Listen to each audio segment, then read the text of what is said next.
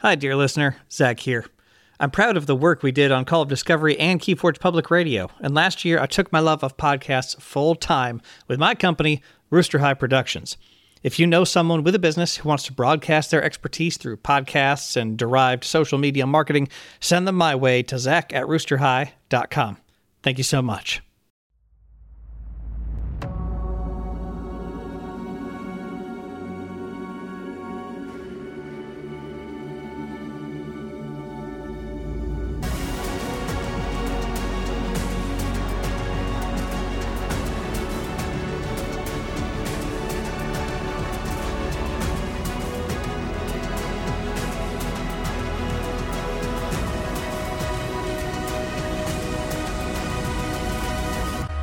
Hello and welcome to Call of Discovery, the podcast where we get so excited for KeyForge, its community, and the excitement of Discovery, with an emphasis today on that excitement of Discovery.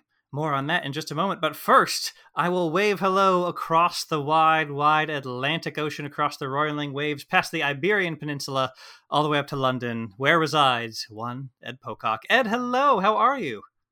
Hello, Zach. It's wonderful to speak to you. I am actually in quarantine at the moment, which is I'm getting used to the four walls of my house, but I'm very much looking forward to getting used to the four walls of an event room playing some KeyForge at some point in the future. Oh, yes. And to our listeners, I say it will not be long. It will happen, and we will appreciate it all the more. You heard it here first, ladies and gentlemen. Ed Pocock promising the vaccine for KeyForge players first, which is an awfully strange move, but I won't argue it.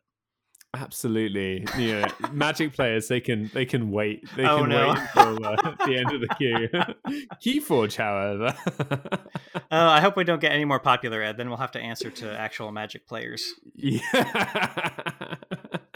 Yeah. I mean, rumor has it Fantasy Flight Games is actually funding the vaccine, right?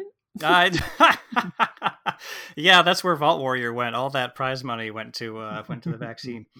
Oh my goodness! So shady, Zach. So shady.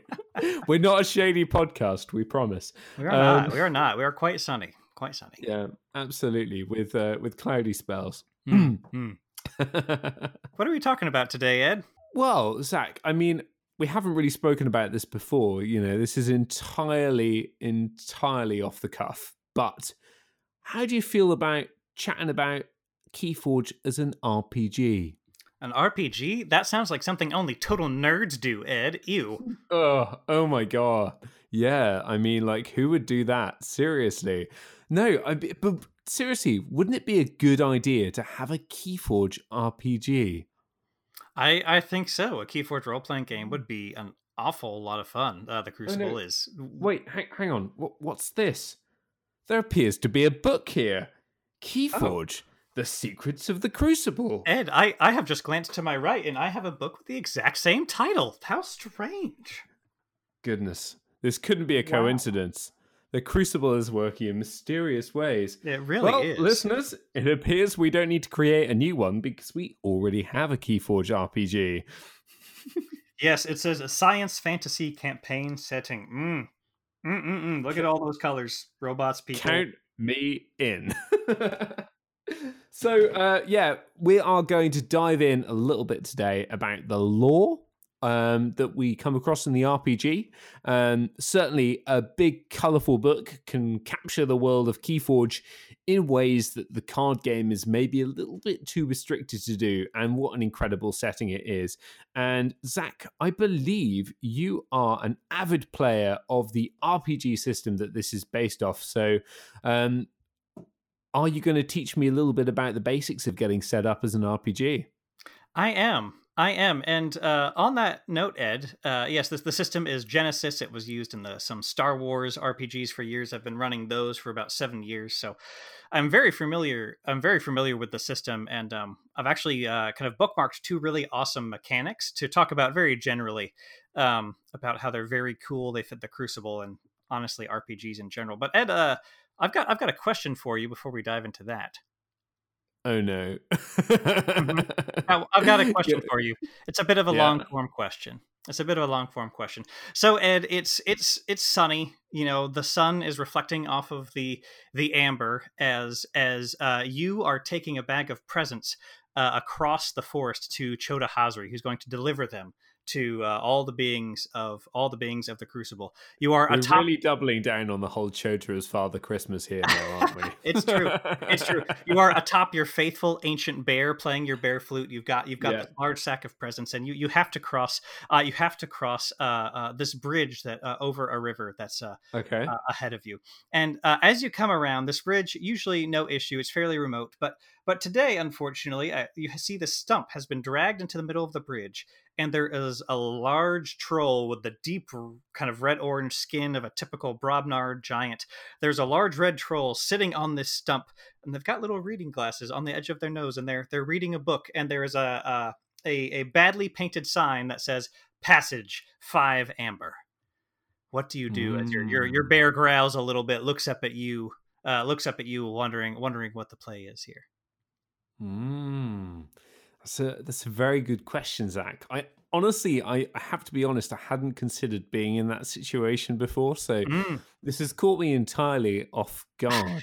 And if there's one thing I've learned about trolls on Reddit, it's if you feed them, they only reap and heal 3 damage. It's true. So I don't want to feed this troll lots of amber. But if there's another thing that I know about trolls through stereotypes and pop culture, it is that they are quite slow and quite stupid. So I'm gonna suggest maybe this troll doesn't know what amber looks like, and I'm gonna say to him or her or whoever, whatever gender the troll chooses to be, I have a bear flute. This is a flute that was made by the magical pixies of the wood. And this flute has in it the hope, the dreams, the ambition of a world of amber. And this is worth much more than the simple amber that you request of me. And I gift this to you because I know that you can be something that you've never dreamed of being before. And I say all these mystical things that mean absolutely nothing at all, vague platitudes. And I'm hoping that the troll is going to be enamored with this and accept my gift and allow me passage. The troll listens to you aptly, peering over the spectacles, putting its book down, reaching for its hammer as you start to talk, but then just absorbing your words, looking at the flute, and roll some dice here. Oh, this is a success with a triumph and 2 threat. What this means in short is that you will succeed at fooling the troll. You have a triumph. So perhaps this troll is now a faithful friend who you could call on for support later. But the 2 threat perhaps means they are perhaps ravenous, and whenever they are around, they will just kind of get in the way and have very bad table manners. So this troll takes the flute, thanks you, and then goes and starts practicing off on the side of the road, walking off into the woods as you and your bear continue on to Father Chota Hazri here. Well, as long as my friend the troll doesn't eat my pet Pampaka, then I'm okay with it. Yes, your pet Pampaka is good and safe. Is good and safe riding along on the bear with you here. Thank you for that clarification. It was a heart-stopping moment. Yes. So that is a role-playing game. If you're not familiar with them, it's essentially that, usually with more than one person in the role of the player, like Ed was, and you go on perhaps an extended adventure, maybe doing jobs for Chota Hazri, Martian elders, or whomever else. So we did not prep that beforehand, listeners. I completely sprung that on Ed. So thank you, Ed, for your taking that into stride. You're welcome. I'm sure we've edited out the response for the 1 of 5 that was the best one. I jest. That's funny. So, Zach, you've mentioned a couple of things there. You've mentioned RPGs, and you've mentioned that KeyForge is a role-playing game, but you've also mentioned this Genesis system. As someone that maybe is less familiar with role-playing games, what are those 2 things? What is the differentiation between them? And what do I need to get started playing KeyForge, the role-playing game? Sure. So Genesis is the system of rules that is a role playing game that gives you rules for how to essentially play make believe, but with dice. It's grown up make believe where, um, if you want to do something simple like walk across the room, you do that, no problem. You have a game master who tries to fairly arbitrate all that for you. But say you want to walk across the room, except the room is made of lava with quickly melting stone pillars that are disappearing, and you've got to use your trusty grappling hook to try to swing across. There's a chance of failure there, so you would look at the dice and roll some dice to see whether you succeed or fail. And often you will get better chances of succeeding if you have, let's say, a particularly good grappling hook, or your character is particularly good at tossing ropes at things or jumping across small platforms. And Genesis is a system of rules that when you have that question of will I succeed or will I fail, you look to this book and you figure out how to roll the dice to figure out, do you succeed or do you fail? So that is the basics of it. The overarching story that you and your friends would play together is totally up to you all and the game master to work out together. The game master will often present a problem, say perhaps a troll on a bridge who is in your way of making a delivery, and then you as the players will determine how do we deal with this. Do we try to fight the troll? Do we try to give it our flute? Do we try to ford the river elsewhere? And that part of the story is all the way up to the players. It's fairly easy to do this over Zoom nowadays. If you are still in an area where you need to be physically distancing, however, it is great fun in person as well. So Genesis has been around for a number of years. It started not by that name, but it started as the Star Wars role-playing game system, closing in on a decade ago, maybe 7 years, 8 years now. And it uses a fairly unique mechanic that we won't get into terribly here. We'll just say you'd get positive dice and negative dice, and some of the negative symbols and positive symbols cancel each other out. And then whatever you have more of left over helps determine what exactly will happen. And after the FFG system, they came up with Genesis, the setting neutral system where you can do anything, not just Star Wars with it. And then eventually, of course, they came out with the KeyForge book, which adds a couple rules and gives lots of information on the setting for the players to get to know, and the GM to read. So if you're interested in it, what you would need is the Genesis role-playing game book. Definitely start out with that. A few sets of dice, which you won't need if you are doing it remotely, of course. And then you will need at least a total of 3 friends. Two is okay too, but 1 to be the game master, the biggest nerd who likes to do their nerd homework and invent things with their mind and then arbitrate how rules work. Give that person the book; they'll brush up on most of the rules. All the players should too. It is available in PDF form as well. And then the book does include, I'm fairly certain, a starter adventure where you can just do a starter adventure. The GM doesn't have to do any prep. Really, you just walk through the adventure together as you all get used to doing the system. If you are a fan of Star Wars, you absolutely have to get the beginner games for Star Wars, either Edge of the Empire beginner game or the Force and Destiny beginner game. I would highly recommend the Edge of the Empire beginner game. That is an absolute treat of an introduction to role-playing games in general, and this system in particular. That really helps the GM learn the ropes and shows the player how the mechanics work, really one at a time with a very narrative first approach. They ask questions about, okay, you're in a cantina, you're running away. How do you run away? How do you hide? And then they introduce the mechanics from there. So that's how I would say to get started, if somebody was wondering. Awesome. Thank you. And to be very, very high level about it, me Googling, trying to understand what are these RPG systems, and is Dungeons and Dragons an RPG system? Turns out it is. What's the difference between that and something like the Genesis role-playing system?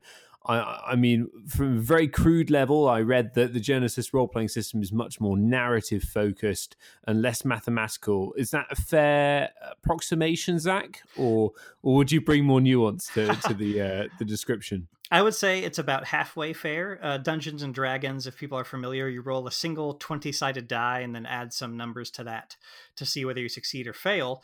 The Genesis system, and Dungeons and Dragons, of course, tied to a fantasy setting, kind of your make or choosing.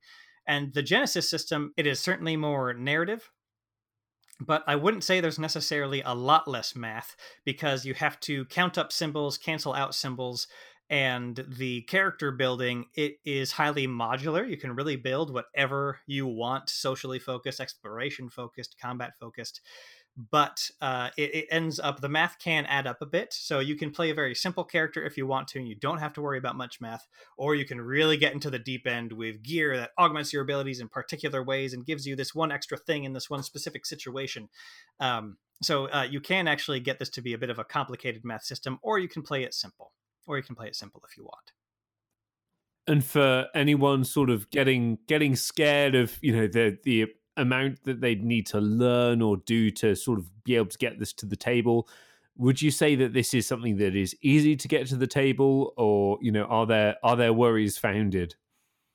Oh goodness, I would say there aren't worries. The worries that will crop up if you're a player is looking silly in front of your friends. However, part of the pact of a role playing game is that all of you will look silly in front of each other at some point. So do something silly, see if something works. If it doesn't, that's fine. It was probably hilarious. And if you're the game master, that does take some practice. However, it is fully within your reach, like anything else, with some practice. And if you're new, just make sure that, you know, one, your players have some grace for you, and two, that you just ask for feedback. The first time I was running games, I very much just didn't really put any missions in front of my players. They were just kind of bopping around Star Wars, going wherever they sort of figured out to go. And after a few sessions, they said, "Yeah, it's fun, but like, could you make sure we have some sort of like mission or task in front of us to go do?" And I'm like, that's really smart. Could actually give this group some direction. So after that, I started to figure out what sort of jobs could these people find, what sort of adversaries would come across their path they want to take out, instead of just letting them run around a planet, betting on one of the party members getting into a boxing match and other silly things. And I guess every group's going to be different in what they want, but if they've got the Yes. toolbox to make it what they want to make it, as any good RPG should be, then isn't that amazing? Yes, yes. Most people's first games, if this would be a first game, it's what I like to call the format is what I like to call, you're essentially the A team if you're familiar with the American TV show, where you are a group of essentially mercenaries, but maybe you have exploration or social skills mixed in there as well, and your group gets hired out by people to do different jobs across the land or the galaxy or wherever. It's also fun if you all decide you want to be a specific kind of group. Say in the Crucible, you want to be a group of Martian soldiers who were on a mission gone wrong, and now you are far away from any Martian-ruled land, and you have to figure out where you are, and then find your way back home. And perhaps along the way, you discover that the rest of the Crucible isn't as bad as you were told, something like that. It can also be very rewarding when everybody kind of has you have this unifying purpose for the group overall, if everyone is into it, of course. Yeah, and I guess KeyForge as a setting is nice, whimsical, fun, and very unique. So diving into it, it makes a good RPG setting, particularly if someone's familiar with the card game. You can, I suppose, bring in characters that people are familiar with. Sure. And I think the book makes it clear, Ed, that we've read so far. While it's whimsical, the book doubles down on the fact that the Crucible is still very dangerous. There are fights, there are animals, there are mysterious places that may do you harm if you don't walk through them correctly. The Crucible is a very intense place, the book tells us, I think. That troll's one dodgy troll. Yes, watch out for trolls with bear flutes. They are particularly nasty. Exactly. So, with the secrets of the Crucible, many of you may know, if you saw people discussing this in different places online, that there is a lot of extra information about the world of the Crucible, this amalgam of an artificial world where the architects, who honestly might seem like low-key supervillains to me, have taken peoples and chunks of worlds and just melded them together on the Crucible. It's impossibly large. It is impossibly diverse. New places are being added all the time, and who knows how how that's being done. So the Secrets of the Crucible gives us a lot more really cool information about some people and places on the Crucible. And Ed, I believe you have taken a dive into the setting parts of this book and found some pretty interesting things. So what are some of the setting bits of information in the Secrets of the Crucible book here that have really just tickled your fancy and made you awe at the wideness of the Crucible? I certainly have, and I would definitely urge anyone that loves the setting of this game, whether you have any inclination to try out the RPG or not, definitely get the book. It is a beautiful book. It's definitely crafted with a lot of love, and just the amount of depth that they've gone into about the setting. It was we know already that it was an inspiration for the book Tales of the Crucible that we spoke to Lottie about a little while ago on the podcast, and just I can't do it justice, Zach, but what I can do is talk about some of the highlights in this book. And we have two new, otherwise unseen in the card game, houses that have come up in this RPG that I'm excited to see replicated in the card game. But first of all, I'm going to talk about a species that we haven't yet, to my knowledge anyway, seen in the card game. Yeah. And this is the Silocates. And they are super, super cute. So picture this. You've got a little rock creature, which has got a load of gems coming out of its back. It's all made of rock and minerals, so no organic stuff at all. And it wears its heart on its sleeve, so it's got an open heart, essentially. And they live so long, but they're just happy to be on the Crucible because the world they come from is not as easy to inhabit. So they're very, very friendly creatures and very, very gentle. And I like the sound of them. They're very, very helpful. And they can survive pretty much anything. And honestly, I want to be around a few Silocates this year. Mm-hmm. Yeah, they are very cool, and they come alongside the Fill, I believe, which are essentially the sentient plant version as well. Yeah, Day of the Triffids, but slightly less menacing, Yes. I think. Yes, but I share your affection for the Silicates. They seem awfully charming, and a whole lot of fun role playing possibilities if you are simply, a being whose body is all rock. Perhaps you can drop through things awfully quickly, or be flung by a device a party member has devised to fling yourself through a wall somewhere far away. It's all sorts of hilarious things could be done if you're playing a rock person. I think so. They are marvelous beings, and I'm certainly looking forward to seeing them in the game. But I can't really control myself anymore. I have to dive into the houses because, I mean, we all know that houses are such a central component of KeyForge as a game, and to see two new ones in the book was massively exciting. And just thinking about some of the mechanics that could be put to those houses in the game that would make them flavorful, that makes them just, part of the game as much as your Sanctum, your Dis, your Shadows, anything else. And what was, I think, shocking for Zach and I, for both of us in the Yes. with our Danny interview, Yes. where it was before the announcement of the forthcoming set, where he announced that House Unfathomable, which is coming up in Dark Tidings, we were expecting one of these houses to be the next house in the game. That's and right. Yet they've come out with another one. So will we see these houses in the game? I think Danny gave a slight nod to that being the case in the future. And I'm very excited. So one of the houses, I think, is the perfect antidote to 2020. And this is House Inspired. So Amber, it looks pretty cool, right? It's a gemstone. These guys and girls, the Inspired, make everything about Amber. So they go through phases of worshipping Amber. They are essentially, I'd say, a nice cult. it's like yoga / occult on the Crucible kind of thing. And you see Martians, you see Brobnar, everyone's in it.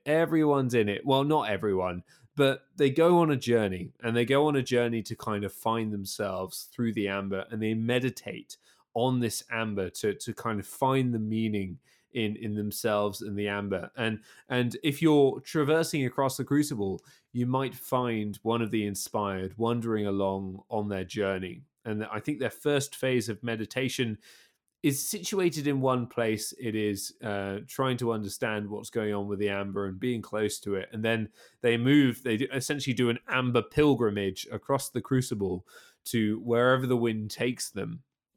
And no one knows quite what happens to the inspired when they finish their meditation on the amber. Some say they simply drift away into another state of consciousness. So they are a very interesting house, and it's really nice, I think, to see a house not centered around violence as well. To see a house that's centered around, belonging, actually kind of having a positive mental attitude, and taking care of oneself. I really like that. It strikes a good chord with me. What do you think about the inspired, Zach? Yes, I do think you've sold me on them more as we've talked about them since they came out some time ago in this book. And I do like that they are, not combat focused. However, they are still very intent, and they still have a cohesion as a group. They have temples. They are, a strongly organized religion with tenets and then variability inside their religion that the book talks about. It says they do, train their bodies for, either in self-defense in case as they go on these pilgrimages across the Crucible, to focus and meditate and have self-defense perhaps be a part of that. So they really have quite an intense identity, and all of the members have like a piece of amber that's their piece of amber, whether it's embedded into their body, worn on a necklace, in a ring, headband, anything like that. So they're a lot of fun, and I think they could certainly go in a very unique mechanical direction if and when they're introduced into the game. Do you have any mechanics in mind, Zach? Oh goodness. Maybe perhaps they don't fight very well, but the way they do board control is perhaps through stunning and taking control of creatures, which Mars did a little bit, but perhaps these would be kind of even smaller or easier to take out creatures, except the way they're going to interact with your board and keep your board down is through maybe stunning, exhausting, and strategic taking away of creatures. That may or maybe it's a send on a pilgrimage, action card, purge a enemy creature, and so you're purging it mechanically, but narratively it's like, oh, you've convinced this person to go out on their own pilgrimage, so they left in the middle of the match. Yeah, definitely. And I guess Sanctum have got their zealots and their acolytes, but this is something else entirely. Part of me wonders whether they could do a sort of phase of the pilgrimage and show the journey through the game, almost like an evolution of the characters or artifacts. And I think we've seen this a bit with, cards that you put counters on, but you could see, as you put a certain number of counters on something, as a certain number of turns go by, the effects change or as they meditate and as they go through this journey. Yeah. We've seen a similar mechanic in a few other card games, and then when they tried it out with Igon the Green and Igon the Terrible, it was more terrible than green. Mechanically, yes. Narratively, just so cool, so interesting. But agreed. A relatively underwhelming 2 slots in your deck mechanically. Yeah. But still worth it for the theme. Sure. Yes. Do it for the theme, I think, is probably something that gets chanted in the designer's room for KeyForge on a regular basis. Absolutely, and it's something we certainly would encourage. Yeah. And Ed, when you introed the house, you said a house perfect for 2020, and I immediately assumed it was the other one because of flight and getting away and getting above it all. Yeah, I see that as well. I'm taking the more yogi route here. I think of going, there's no place like home. There's no place like home. Pretend it's not happening. I mean, I'd like to see somewhere that isn't my home right now, actually, to be honest. But Sure. the next house is the Skyborn, and these are literally sky pirates. Sky pirates. Yeah. How cool is that? And I believe, I actually believe they have a whole lot of subgroups of people. I think there are quite a few pirates, but I think there are performers as well. Yeah, it's amazing that, you know, I mean, you had me at Sky Pirates Hmm. FFG, but they've taken this and there's a lot of depth within it as well. You're absolutely right, Zach. There's I think 5 subgroups of different types of Skyborn. Hmm. Um, And if I may share a quote from Inca the Spider, the most quoted spider in the whole of the Crucible, probably. Inca says, "Wonderful people, but don't get between them and their ships. Always remember that the sky is their life. Indeed, some of the Skyborn never set foot on the ground Yeah. ever in their lives, which I think is incredible. You know, to think that there are beings that have such different life experiences within the Crucible, and they do this for many different reasons as well. You know, we've certainly seen a little bit of the Skyborn already, haven't we, Zach? In the card, the Red Baron. Yes, that's right. Whose art is in this section under the section Raptrix.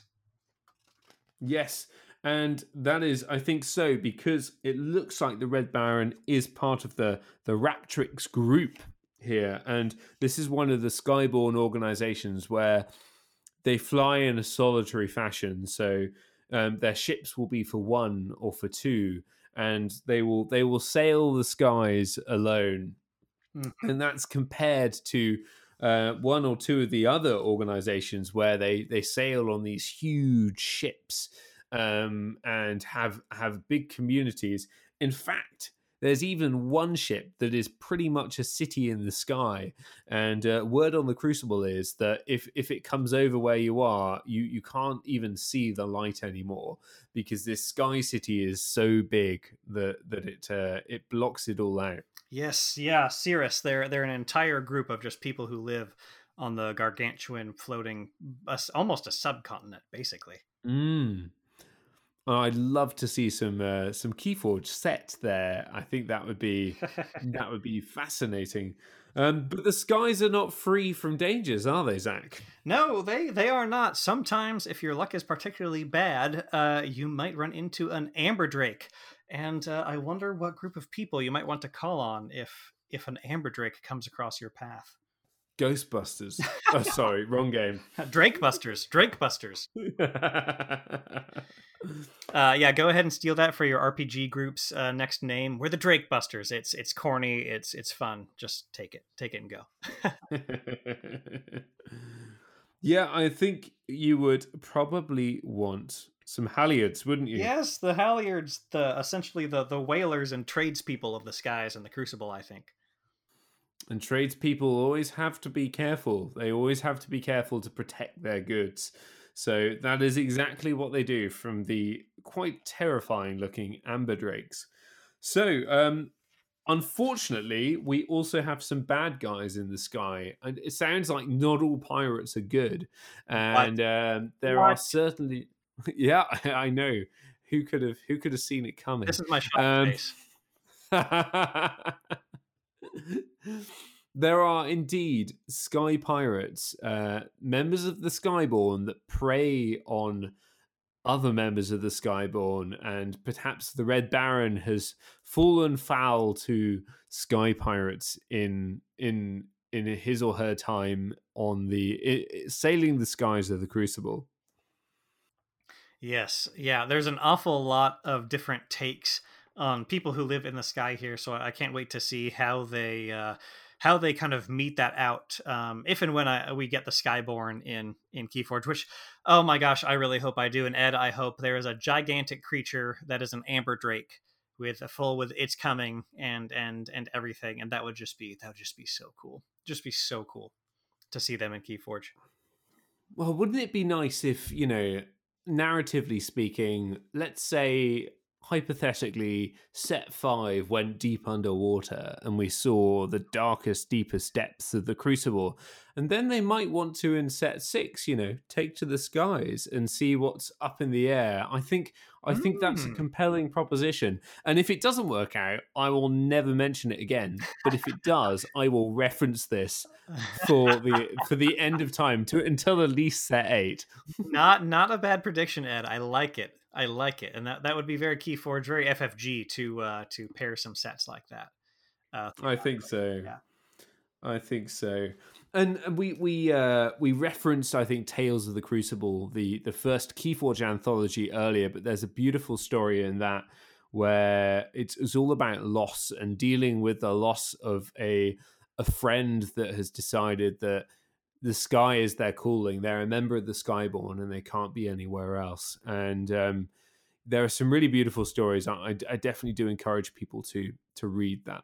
So moving on, we definitely, one thing we don't really capture in the game of KeyForge very much is what does it look like? Where are things? And I'm not even going to spoil it for people, but there is a beautiful map in here of the local group, which is just one small part of the Crucible, but it really does capture the wild adventure that is the Crucible. One place there could be a cone of madness, but it's right next to a forest, which is right below some mountains, and then there's it's crazy. There's weird stuff everywhere, and you take one step and you've moved from one place to another. I get the feeling that the sense of adventure on the Crucible is always there. Mm-hmm. Yes, it really is. It's nice to have a map, and they also don't limit themselves because it's so big that they say this is just one area. This place is so huge that there really is narratively an infinite amount of space to develop more content. Absolutely, but some of the places they do detail give us a really decent understanding, I think, of just what it's like to live on the Crucible. They detail Quantum City. This is essentially where the spaceship for the Star Alliance crash landed, and they've built a city around their spaceship, obviously in the hope that someday they will get home. And this can be contrasted with Salt City, which is literally a city underwater on the back of a giant whale, or I believe it's called something else. Mm-hmm. On the back of a Sheilonyx, which is essentially a giant whale. Yes. And the whole city is made out of salt, and it is a home for the Psyllic, which are, I believe, a race that we haven't seen yet in KeyForge. So perhaps the Unfathomable will make clear some of the Psyllic may be part of the Unfathomable. But this just sounds like an incredible city, and I'm looking forward to seeing it at some point.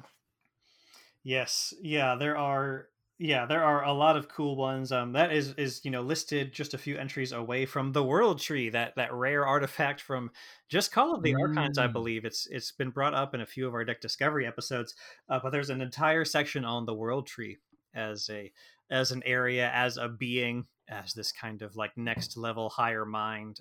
So yeah, lots of really fun concepts in here.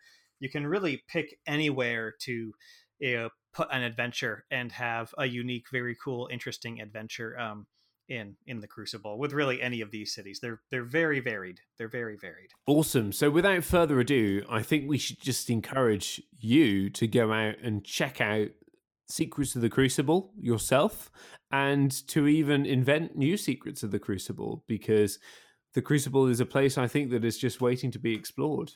Yes. And made your own. Yes, it's true. And Ed, I do want to mention quickly two mechanical aspects in this book. I'll keep it short. Yeah. Not everyone will take a deep dive into these, but if you're an RPG nerd and if you've at least glanced at Genesis, this book has two amazing mechanical additions to the system that are a bit of a game changer. So the first thing is that, of course, you can pick any species you want to. Like we mentioned, the silicates, you can be a Martian soldier or a Martian elder. You can be a human. You can be a robot. However, there are rules in here for species creation, where you can be ethereal, you can have tentacles. There are, oh gosh, let me count the categories real quick. There are 1, 2, 3, 4, 5, 6, 7, 8, 9, 10, 10 categories that you can choose from to make a completely custom species. And Ed, you know what my favorite part of their entire little species making system is? I do not.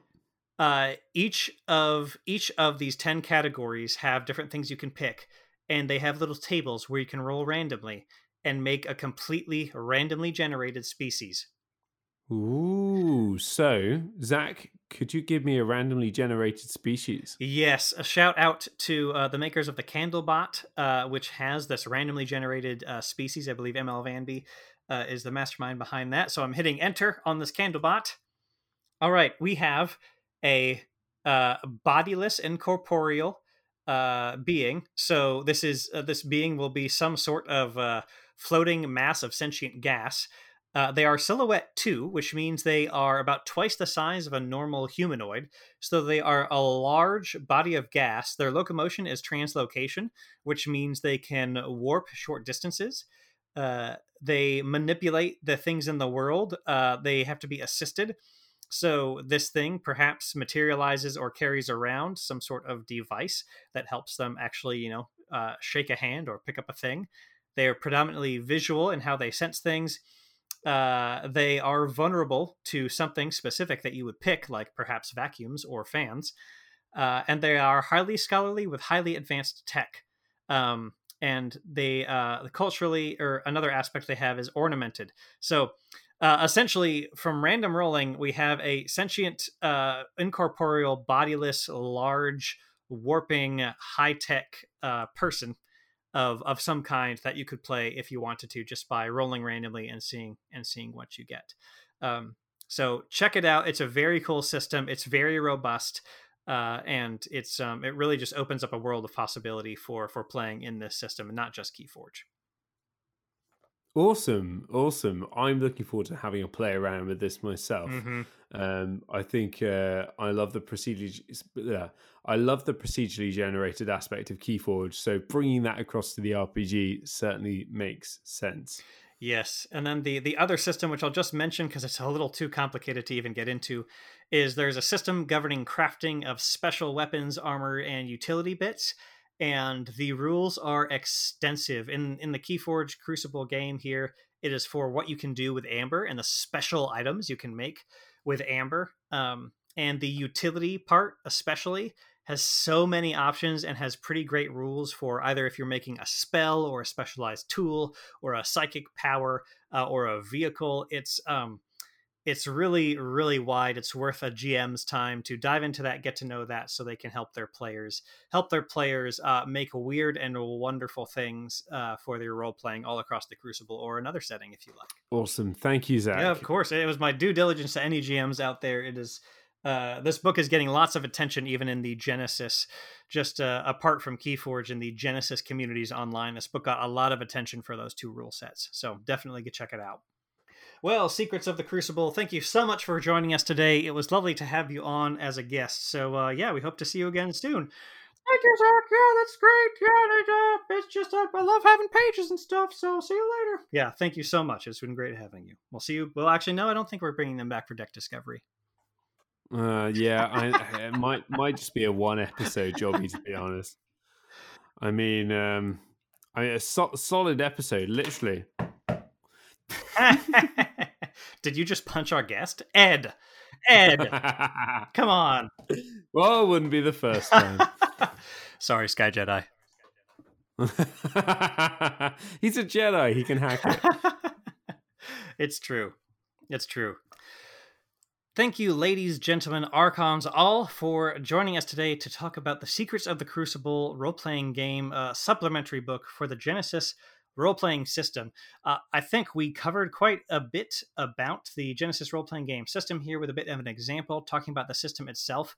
But please do not hesitate to reach out to me, either on Twitter at Zach, Zach_Legweek, Zach_Legweek, or on Discord. I'm in many of the Discords. You could just ask somebody to ping me if you can't find me on there. If you would like to talk about these role-playing games, figure out where to get started, have me send you some links to some different things. I will also shout out, there is a group that Sky Jedi, who's been on the cast before, Sky Jedi has made a lot of tools for this role-playing game system. So shout out to him, and shout out to a group, RPG Sessions, who has taken on some of his bigger projects as they're going to go maintain it and increase it. They have tons of online resources for running games in the Genesis system. So definitely go check that out. Let us know what you'd like to see more or less of in future shows. You can do that by emailing us at podcast@callofdiscovery.com. That's podcast@callofdiscovery.com. Or, of course, the aforementioned, hitting either of us up on Twitter or Discord.